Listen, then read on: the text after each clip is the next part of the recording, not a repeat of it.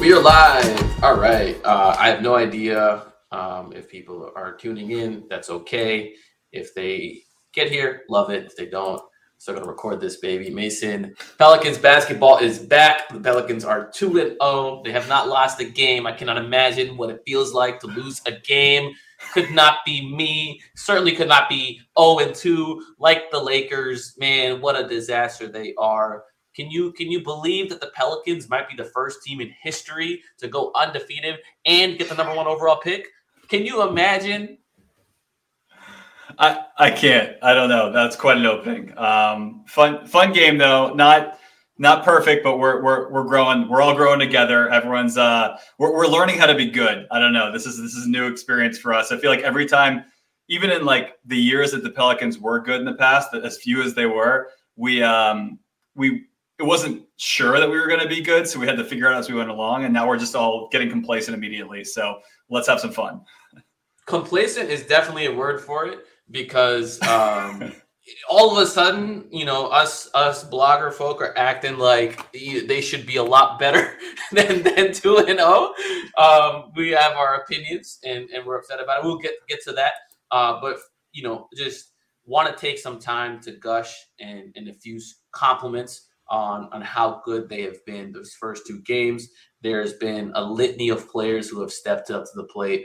I have my thoughts on. Look at you with your baseball metaphors. Look at you, just like the playoffs are going. Oh my gosh! You know what? Maybe it's a dinner metaphor, and they're just stepping up to they're eating. Everybody's eating. They're at the plate. All right, let's go with it. Everybody's eating. Yeah, dude. I want to turn it over to you, see if there's any particular players or things that you want to compliment and talk about, because I have one particular player in mind that I think deserves a heap of praise, but just want to get your thoughts first. I mean, it's hard not to shout out Brandon Ingram for the first 2 games he's had in general, and he's taken over. I mean, as far as consistency goes, obviously the Pelicans have had a couple of great games, but what Brandon Ingram's shown offensively, the versatility. I mean, he had a few turnovers tonight, but that's about as far that's as far as the criticisms can go. Is he's scoring, he's getting other guys involved, he's being a facilitator. Like I don't know, I really can't say enough good things about the way Brandon Ingram started and really driving the success of this Pelicans team. Oh my gosh, he's playing at an all NBA level. I mean, yeah, for sure. The Pelicans are winning. He's performing like this. He should no doubt be an all-star. He should no doubt be an all-NBA player. I mean, this is wonderful. I think having Zion back, the biggest thing right now, Zion is contributing. I mean, obviously he contributes a lot, but the biggest thing he's contributing is making the game easier for everybody else. Brandon Ingram is getting incredibly easy looks in a way that he has probably not seen since he stepped into the league. And this is creating a situation where the Pelicans, when they're playing their starters together, they have 4 players capable of going off and owning you individually, one-on-one at any given time, that require multiple defenders to slow down. And if that's happening, someone's going to shake free, and multiple someone's are going to shake free because, coaches are going to be in a rush to put out a fire here, and then another one pops up over there. And Brandon Ingram, let me tell you, like, this guy he's ascending to yet another level. And it's amazing to see. Very, very exciting. And they all score in different ways too. So I'm going to assume that the person you're ruling out there is Herb Jones. I'm just going to go out on a limb and assume that the offensive juggernaut of Herb Jones is not the person who's going to draw double teams all day. But I mean, I think it's really about, and that's kind of what has made the Pelicans so exciting going into the season, is how dynamic and versatile their offense is. Like all 4 guys score in different ways, and you can't throw the same defender cannot possibly stop like even 3 of those guys. And so I think that's what's really fun, is that, I mean, even if defensively you feel like you're a versatile defense, I don't really think that you're going to be able to. The Pelicans can create a mismatch. I think that's really the big thing, is that they can create a mismatch and they can go at you. And it's going to be, I mean, obviously, so the Nets are whatever the heck the Nets are.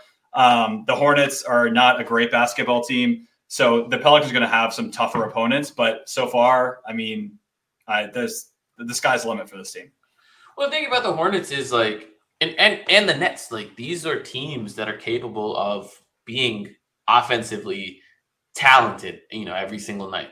Just they have with Kevin Durant and Kyrie Irving on the Nets, and the Hornets, they don't have any individual players to start, but they have a lot of shooting and a lot of people who can get up threes in a hurry. They put up 135, 7, whatever against the Spurs. They put up a ton of points on the Spurs, which we're soon finding out is apparently not that big of an accomplishment, given that the Indiana Pacers has, they scored 49 points in the fourth quarter there in tonight's game.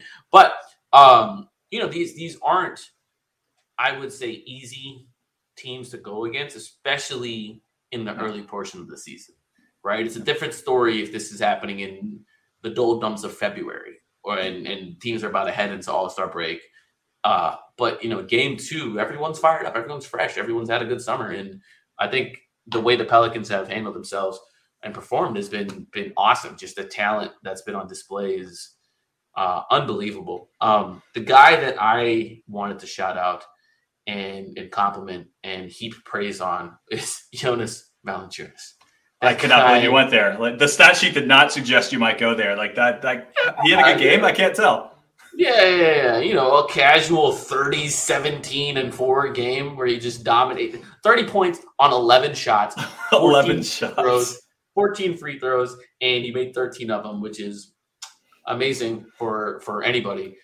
Second on the team in assists too, by the way. Exactly, dude. It's like, yeah, you know what? I am the best player on this team. Heard a lot about this Zion guy and Ingram guy, but it's me. Welcome.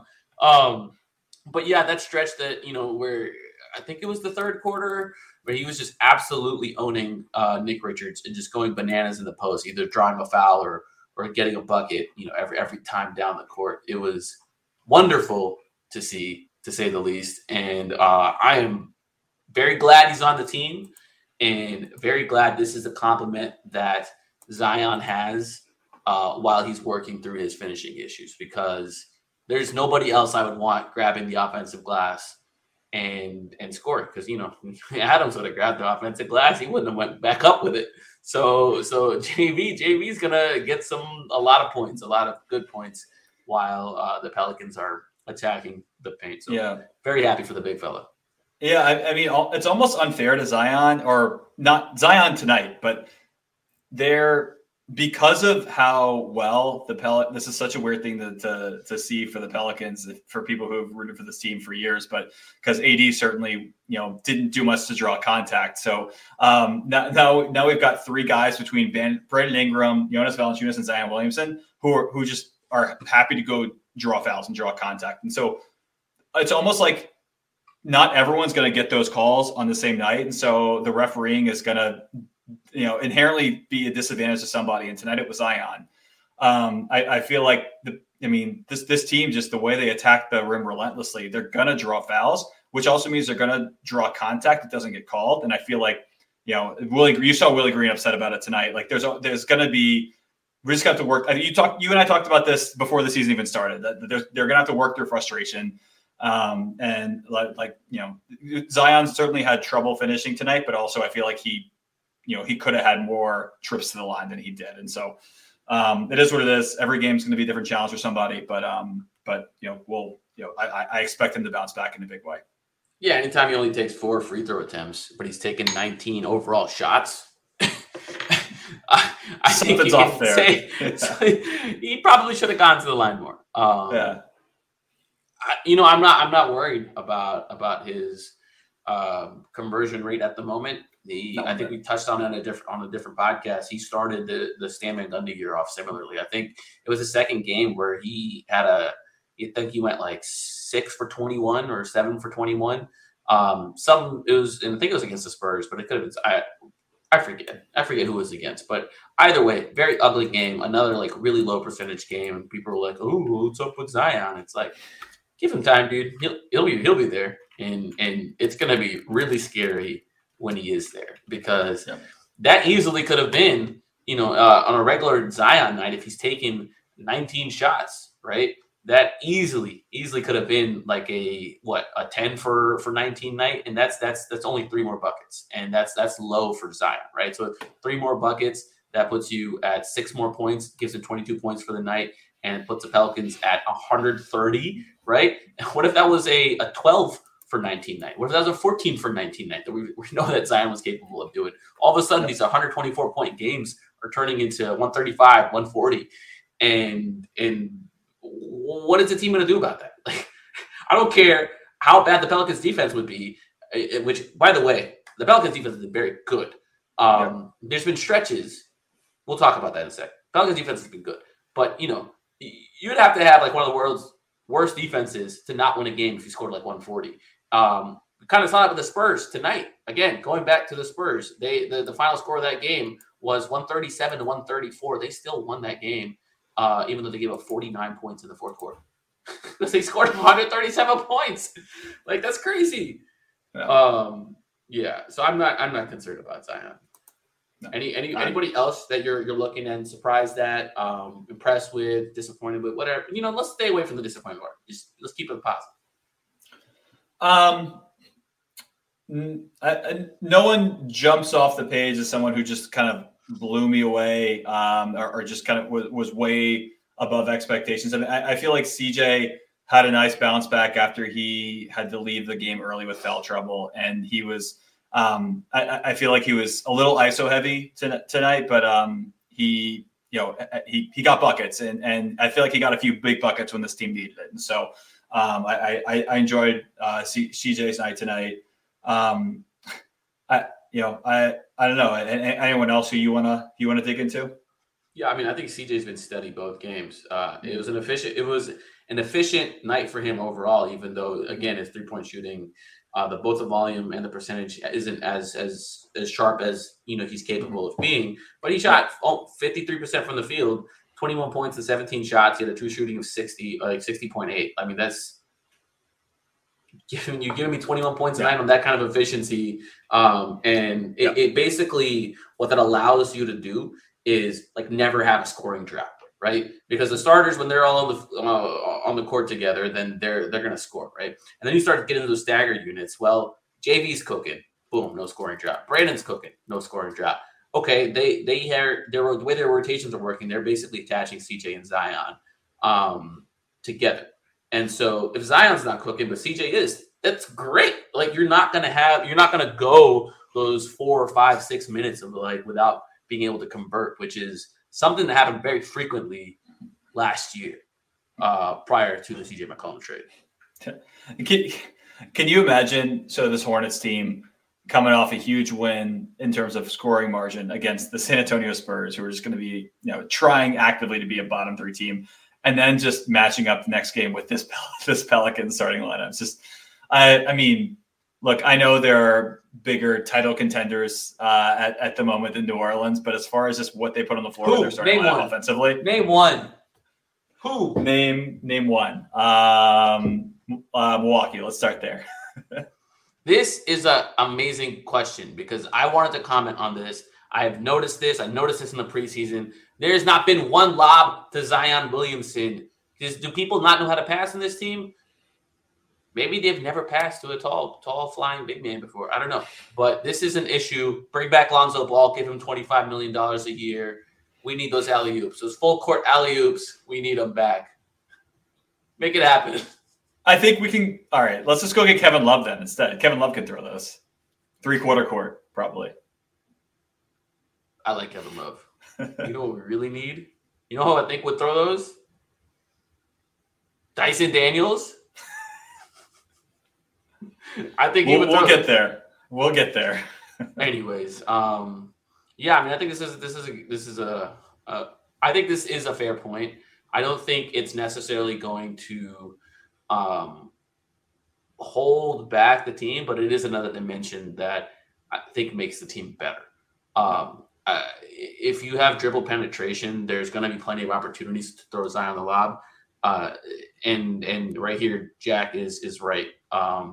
Players have missed these opportunities. They had one earlier, and I don't expect Jonas to throw this, right? But they had one in the Nets game where Jonas got in the short roll, and Zion was in a dunker spot, and he just kind of like threw. It wasn't a real lob. He just kind of like threw an over the top pass to him, and Zion got stripped on his way up for a dunk. Whereas if he had just put it in the air, that would have been easy dunk.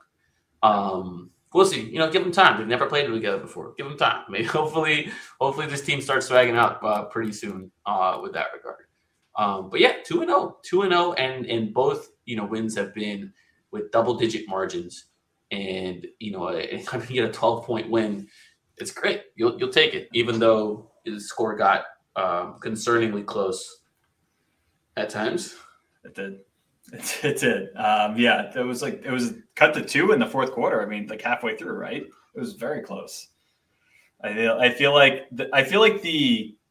So I was just kind of scrolling on my phone. Like I wasn't acutely aware of just like the overall sentiments from the Pelicans fan base tonight. But I feel like even in like the end of the first quarter, early second quarter, folks had just kind of chalked this up to a win.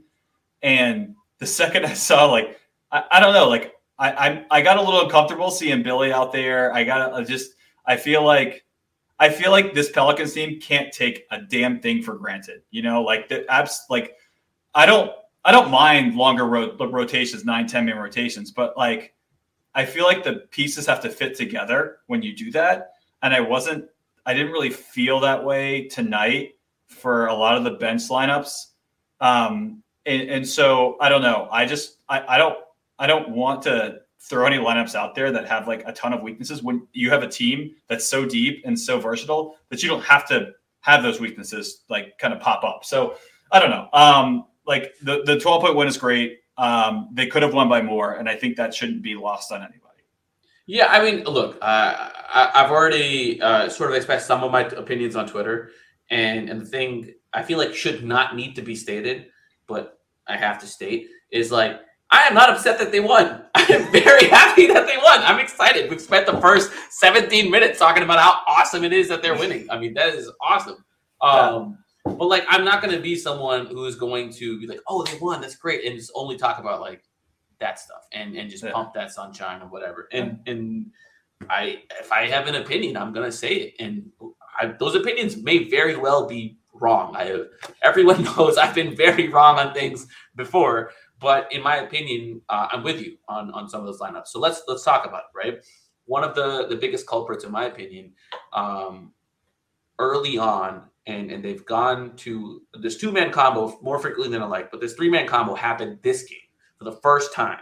It was the Devontae Graham, CJ McCollum, and Billy Hernangomez trio. And they put that trio out with Zion Williamson and Trey Murphy. Let's talk about this, right? So you have 4 negative defenders, maybe 5. Maybe 5 in that, right? I think Trey's not a negative defender. I was going to say, did we just talk about this last podcast? All right, let's hear it. Maybe. Maybe 5. Okay. 2, in theory, it's I've got a lot of these shooters around Zion. Yeah, you do. And then you have Billy Hernangomez, who just eats that space for no reason. He doesn't give you the creation. He's just in the way, and he's not going to give you anything on the defensive end. And so why are you putting someone there that's going to occupy space that Zion's about to go eat? So and beyond that, you've got these you've got good spacers, but you also these players, at least some of the Pelicans, you've seen it before. The Pelicans are punching above their weight class on the defensive end because they have size and length and versatility. That lineup has no defense and none of that versatility defensively. They can't switch and stop anybody. You are built. I tweeted this. You are built to never have to play 2-6-3 people ever. Devontae Graham and CJ McCollum have now shared the court. They have shared the court for 19 minutes. Or 18 minutes. They have a net rating of negative 11.0 in those minutes. Right? Well, I want to hold on. Let me pull up the traditional stat here. No, you comment. I was say there's also Jose Alvarado who's 6 foot tall even, but he's actually a good defender. So yeah, but why would you still put 2 of those guys? I don't why would you do that? The sole defense I have is in the first half. You had CJ in foul trouble that. he came out pretty. He had, I think 4 minutes into the game he came out, and so that forced some awkward. I mean, I would have left him in because he's just not exactly a foul prone guy. Let him play, and with the depth the team has, fine. But I think that did skew lineups in the first half a little bit. But yeah, other than that, I mean, I'm with you. We talked about this last season. So that's the other thing. It's like, all right, CJ picked up 2 early fouls first 4 minutes of the game, and you're benching him. He finished the game with how many fouls? How many fouls, Mason? 3 fouls. Now. 3. He finished the game with 3 fouls. So you just fouled out your own player for no reason, who's only fouled out of a game once in his whole career. Someone tweeted this at me, so you'll have to fact check the person who tweeted me this stat. But that's believable to me. Okay, cool. What? I mean, look, I think when it comes to coaches and coaching staffs, the biggest thing, the most important thing for a coach and coaching staff is to be able to rally the troops, to be able to connect with the players, and to be able to have everyone pulling on the same rope in the same direction, working towards a common goal. I will take that coach 10 out of 10 times over the best X's and O's coach, over the best tactician, right? Every single time. Willie Green is one of perhaps the most elite human beings at connecting with others and clearly connecting with his players and getting them to pull together on the same rope. Almost to a fault sometimes. Almost to a fault sometimes. Absolutely elite. I think there's very few coaches in the league, if there are any, like him. Yep. I think his substitution patterns and in-game decisions leave a lot to be desired, which I say not as a criticism, I say is an amazing point of improvement. Because you know what you can't do? You can't teach someone to be the elite human being Willie Green is. You can't do that. What you can do is have Willie Green grow into his role, grow with his staff, and learn over the course of a season, over the course of multiple seasons, those small things that separate the elite tacticians from all the other coaches. So one thing is not fouling out your own players, giving them a little bit more of a, I guess, flexibility to go play around there. The second thing is anytime you have situations at the end of quarters or end of halves where there's a stoppage and you're allowed to make a substitution and you're about to go get on offense, go put your best 3-point shooters out there. Go put your best offensive players out there. Why not? There's 20 seconds left to play. Or 40 seconds. There was one specifically I had in mind as the end of the half, I believe. And Najee Marshall was out there because he had subbed Herb off, so he doesn't pick up his 4th foul, which I think that's fine. I think that is smart game management is the last 30 seconds. You don't want someone to pick up a cheap foul. So if someone has 3 fouls, sure, sub them off. But you put Najee Marshall out there and you're about to go on offense. Why would you not have Trey out there? CJ ended up making a 2-for-1 shot at some point in one of those situations. Anyway, it's the result was fine, but the process was bad. The process is, hey, you're gonna have situations where you need that shooter, and Trey might just fly open. He might be the one guy that's not covered. He can give you other things too. So that's change you're leaving on the table, which I think adds up over time and can frankly win games. If the possession margins are not that narrow. The other thing was, he had, outside of those Devontae and CJ lineups that are just not good, his other lineups featured 4 players who could not do anything on offense, and then Zion. And you're and sometimes I guess CJ was part of those lineups, but again, you're just taking the strengths of this team and tossing them out the window, and to a point where it's hey, you're trying to lean in on defense and generate these stops. But what's actually happening is you're putting out such poor offensive units is that they're turning the ball over or they're just not converting on offense. And the Pelicans are constantly playing transition defense instead of half-court defense. And it's their offense that hurts their defense, not the individual talent, in my opinion, of those defensive players, which in some of those lineups is a problem as well, because we've already talked about that with Billy Hernangomez and some of the other stuff. So They had that and that unit to start the 4th, which let me make sure I have this right. They started the 4th. Oh boy, here we go. Yeah. So it was Trey Murphy, CJ McCollum. That's a good start. Zion Williamson, Nance, and Graham. Which, okay, like you're going anytime you're playing McCollum and Graham together, you shouldn't play Nance as well because you're already too small. You're just killing your strengths, which is to be bigger than the other team. It's just to rebound the hell out of the ball. I think if you want to play Nance at center, then you should play more of the wings. And then after that lineup couldn't do much, they subbed in, some of the starters. They brought in Najee, and this is where I took contention because they subbed Zion out at 8:18, and they didn't bring him back till 2:55 was left to play, and they had extended the lead enough for, I guess, Willie felt comfortable bringing him back in. But there was over 5 minutes of play where Zion did not play. I think that's way too long of a time for him to be sitting in a fourth quarter in a game that he only finishes playing 30 minutes. In a game that he had, how many fouls did he have? 2? Sorry, 0 fouls. Jesus Christ. A game that he had 0 fouls. So like, hey, either be transparent with us and let us know there's a conditioning thing, a minutes limit, an injury related thing, or just play your best players when the game matters. Like there shouldn't be a 5-minute. I understand taking Zion off, giving him a breather, right? He just played from the start of the fourth quarter. He played 4 straight minutes, right? 4.5 straight minutes.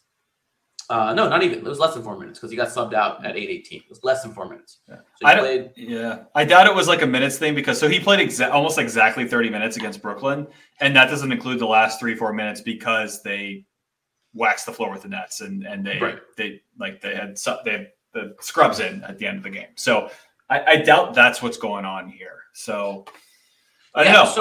So the thing is, he played 3 minutes and 42 seconds, and then they subbed him off, and then he sat for over 5 minutes, and then they brought him back.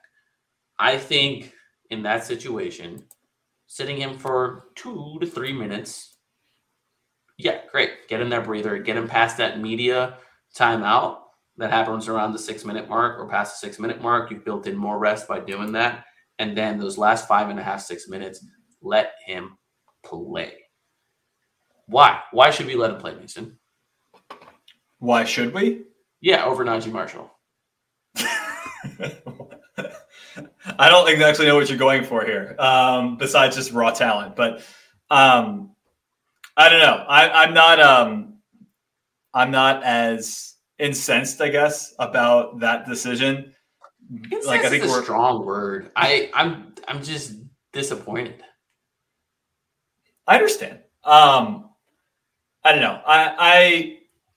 It's weird because I look at how many minutes each guy played tonight, and like beyond the Billy minutes being like strange to me, I'm not like that upset about anything by itself. So I don't know.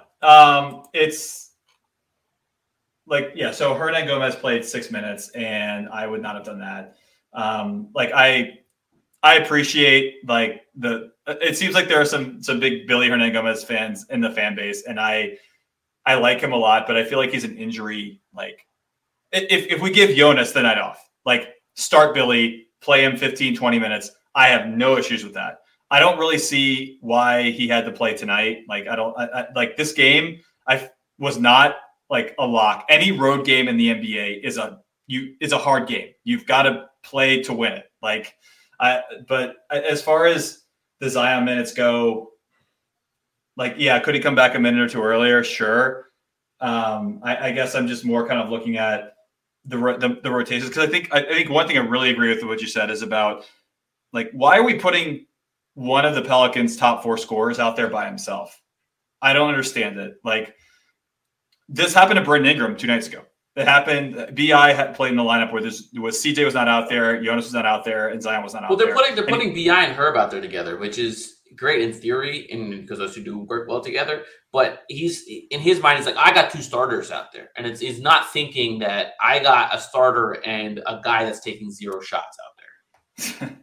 Yeah, I mean, that's the thing. It's like I want two creators on the floor at all times, like that. And I view Jonas as a creator because he can create his own shot.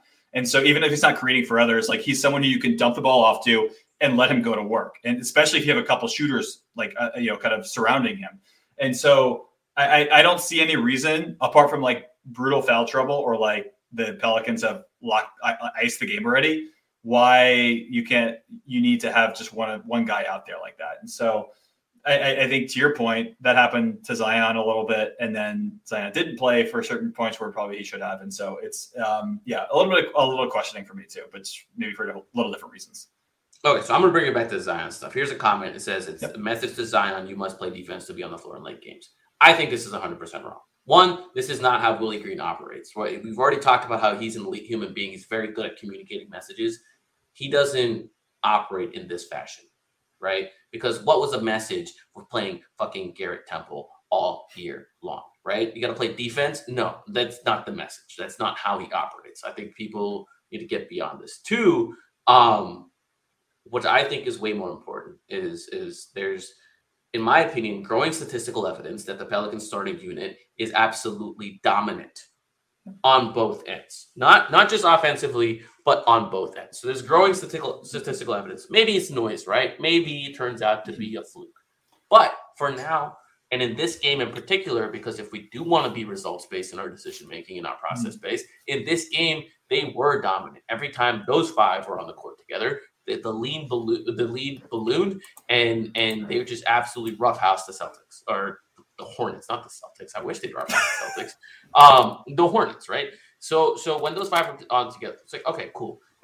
Willie Green, I understand you were getting stressed out when that bad bench unit that you put in with Devontae Graham basically coughed up the whole lead. And so you brought in essentially the whole starters. First of all, it was still Devontae Graham and Najee Marshall, and then Brandon Ingram and Jonas Valanciunas and Herb Jones. So you have 3 starters out there, and then 2 guys who, in my opinion, should be excised from the rotation entirely. You could have had Jose out there, and you could have had Trey out there if you were trying to get CJ and Zion rest. Because remember, those 2 are a pair when it comes to the substitutions. He subs them off together. Not enough minutes for Jose. That's for sure. Yeah, there's not enough minutes for Jose. So, we talked about how Zion subbed in at the 2:55 mark. CJ subbed in for Graham at the 6:29 mark. So they subbed out around the same time, Zion and CJ. But CJ comes back in at the 6:29 mark, right at that immediate timeout that I'm talking about, that I say, that's when you should be subbing Zion back in, right? So CJ came in at that time, and the Pelicans were able to extend the lead. And they had Najee Marshall on the court. Great. Now that you've extended the lead a little bit, get your best fucking player out there. Multiple reasons. One, the 5-man unit that the Pelicans have and their 3 best players have never played crunch time minutes together. Never.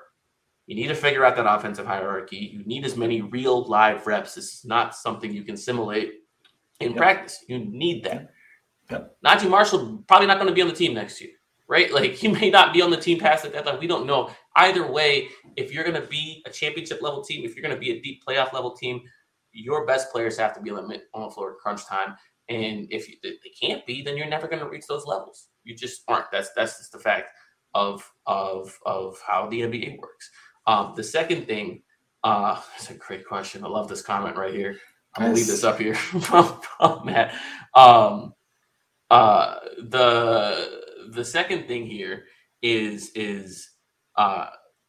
in situations where your team has the lead, I think one of the biggest mistakes coaches make is to start playing prevent offense and start focusing on defense and slowing the other team down. What you need to do is make sure your offense is at a steady pace.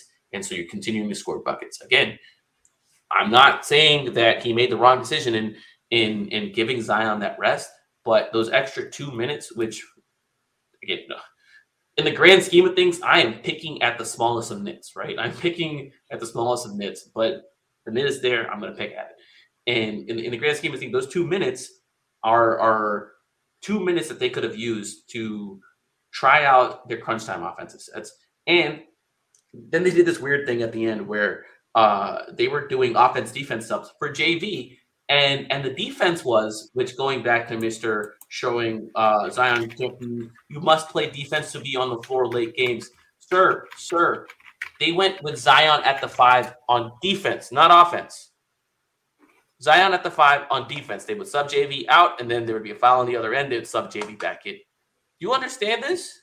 Look, and one thing to call out is we've talked about the fact that the Pelicans need to get their team, their main 5 reps together in crunch time, and I think it's important to stress that yes, we're splitting hairs about having those couple of minutes and having more time today, but after Utah, the schedule is Dallas, Phoenix, Clippers, then Lakers, and then the Warriors. So 4 of those next 5 games, but after the Jazz, there's 4 games, then whatever the hell the Lakers throwing out there. But all those other games, those are games against really good teams. And those games very well could come down to the wire. And so you just want your guys getting reps in those high leverage situations. And so I do think it's more meaningful than maybe folks may think we're blowing this out of proportion because it's game 2 and we're 2-0 and everything's great. Things are really good, but we've got to get these guys reps in situations that matter if this team wants to play at the level that we all think they're capable of. Yeah, look, this win is great. I'm not going to be upset about it. But you tell me, if you gave me a scenario where you're okay, you lost this game, but in April you were an elite crunch time team, I would take the April scenario because I'm not worried about them making the playoffs. I think they're going to make it. I said they're going to be the 3rd seed. So I think the wins are going to be there. Anyways, but going back to Zion at the 5 stuff, look, I think that's a good decision, but they need to commit to it for a couple of reasons. I am absolutely 100% okay leaving JV on offense. I don't have any complaints with that. But Zion at the 5 is a good decision when you are up in games for 2 reasons. Reason number 1, when you play small and you can switch those things, you can really limit threes. So when you're up 8, 9, 10 at the end of games, the way teams come back these days is they start launching threes, and it's an avalanche of them, right? And you start playing 2 is greater than 3, and that's how teams come back. So a team like Charlotte, which can get hot in a hurry, you want to limit their threes, and that's exactly what they did on the defensive end. Gordon Hayward got some 2s. I think Terry Rozier, he got hurt, I think. But a couple of people got some 2s, got some fouls. Either way, they were scoring 2 points.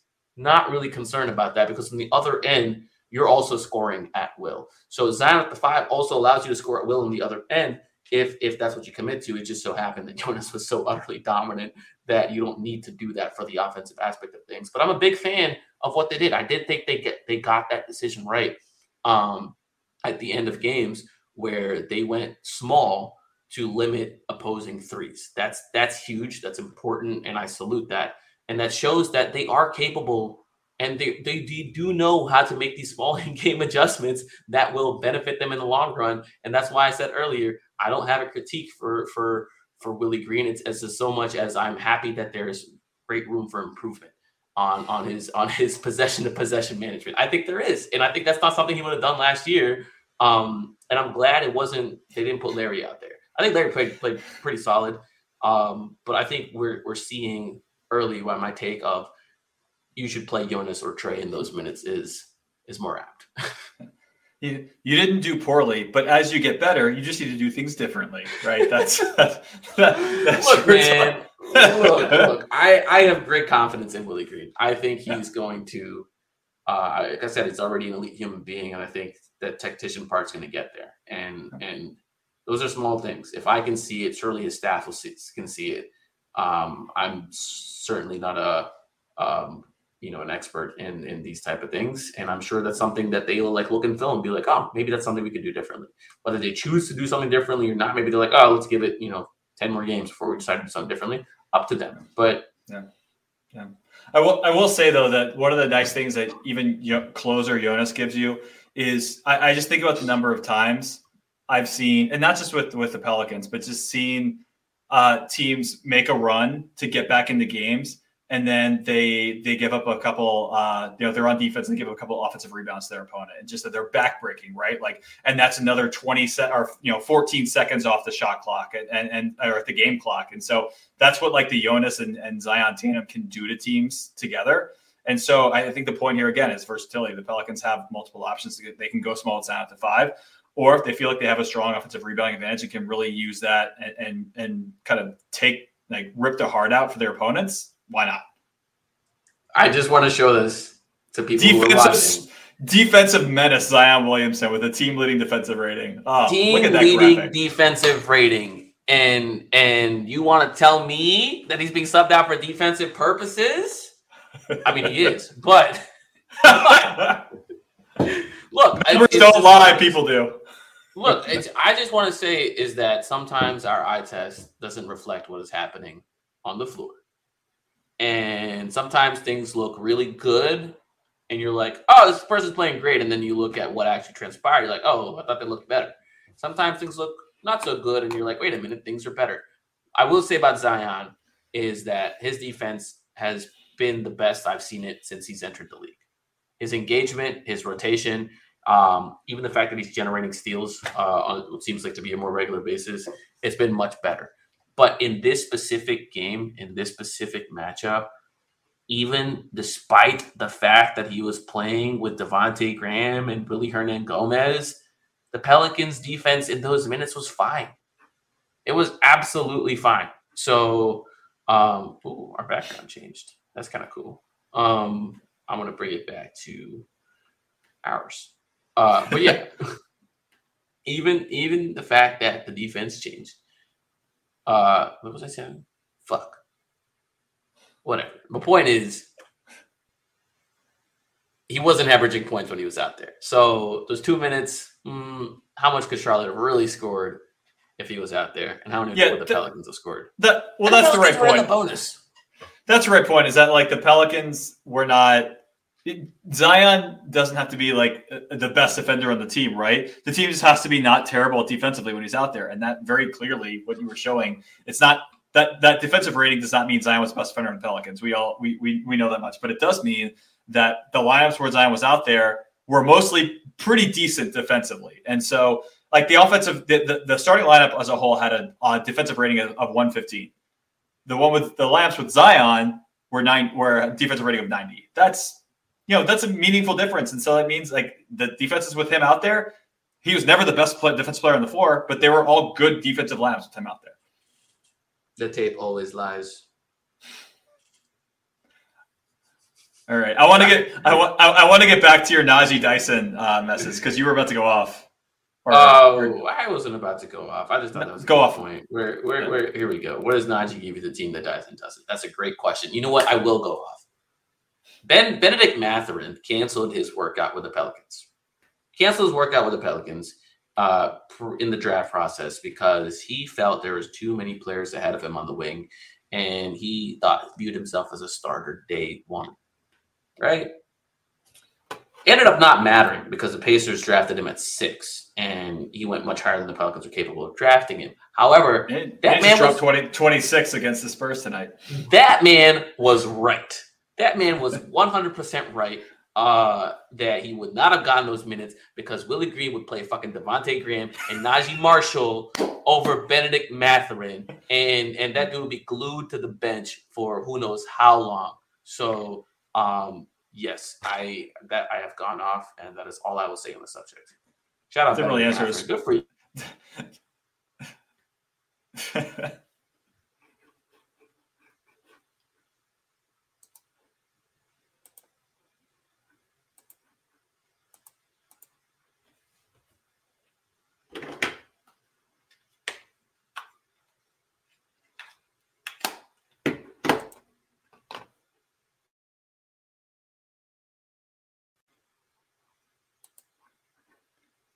You're on mute right now. Oh, no. Oh, shit. Oh. I literally put my headset away because I was like, oh, wait, something happened here? What happened to me? But nope, that was you. No. Okay. Well, you talk while I figure this out. What'd you say? I was just... No, you're. I can hear you now. When did you stop listening to me? When I put my earbuds away. The last 20 seconds, 30 seconds. Well, whatever. I was just talking about Benedict Mathurin probably. I would say you're not. You didn't really answer what I was saying before I could stop hearing you. It's you didn't really answer the question about What's the question? What does he do? What does Dyson do? Dyson does everything better. What Dyson does everything better. That's the answer.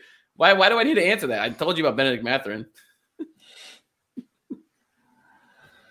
Anyways, Pelicans are 2-0. Lakers are 0-2, and life is good. Despite what people might think if they're listening to us, but no, first home game opportunity to start 3-0. That's huge. Can't take that for granted because their next set of opponents after that are not easy because they got the Warriors, the Clippers, the Lakers, the Suns. Who else? Dallas, somewhere's in there. For the record, Utah just beat the Timberwolves on the road in overtime, and now they're 2-0. Or sorry, yeah. So Utah's 2-0 now. They beat Denver and they beat Minnesota to start the year. So, I do not think this is going to be Pelicans got to take this game seriously on Sunday night. Cannot take it. They're putting up points. They put up points against. Wait. Who was this? Was this the revenge game of anybody? It was a Jordan Clarkson game. That's for sure. Lauri Markkanen, great game. Kelly Olynyk, bro, they shot lights out. They hit 23s. 23s out of 50. That's the thing I'm saying with the Pelicans. That is my biggest concern with them is their ability to match teams that get hot from three. And the one thing I didn't talk about is CJ only attempting 6 attempts. Trey only attempting 5 attempts from three. If I have that right, that's not that much. What was the total for the game? 22. They went 8 for 22. Again, it's one of those games where they absolutely dominated on the paint and they didn't need to, but there's going to be games where they have to embrace that. And I am concerned that they won't. We'll see. Hopefully not against the Jazz. I'm blown away by Utah, man. This is 23s, dude. 23s. 50. Made 20. Yeah. Yeah, they made 23s. Nikhil's got to be itching to get out there, man. The Pelicans took 22. They made 20. That's crazy. Nikhil's just watching all these shots go up, and he's just so sad that he can't be out there. Bro, you know what's really funny is Nikhil not getting minutes and Talen Horton-Tucker really not him being their last guy in the rotation. And it's those were two players that were really hyped up by their respective fan bases and just buried in Utah. Man, unfortunate. Yeah. Any other results around the league surprising to you one way or the other? Nah, man, I'm good. I think we can wrap it up. All right. I think we can wrap it up. It's a good pod. We vented. We celebrated. We're gonna get grilled for being the haters when the Pelicans are 2-0 and have objectively a fantastic start. I think they're probably gonna be number one. Bring your 8 to me. I'll take it. We both went in a little bit, but this team's gonna be number one in net rating in the league. I'm pretty sure. And here we are. I don't know. Utah might be 2-0. Anyways, thanks for listening, folks. I appreciate your time. If you haven't heard from our sponsor, DraftKings, the NBA season is back. You put $5 on any NBA money line bet, you win $200 in free bets. So download the DraftKings Sportsbook app now, and if you use our promo code, which is on the screen, I think, BOOT, I can see it. And you make any $5 bet this week, and you get $200 in free bets. Only on DraftKings Sportsbook with the promo code BOOT. So I think it looks like maybe Utah is a team to bet on. But I will bet on the Pelicans beating them. That's for sure. If you or anyone you know has a gambling problem, please use the phone number 1-800-GAMBLER. That's 1-800-426-2537. Again, if you have a gambling problem, crisis and counseling services can be accessed by 1-800-GAMBLER. Shout out DraftKings.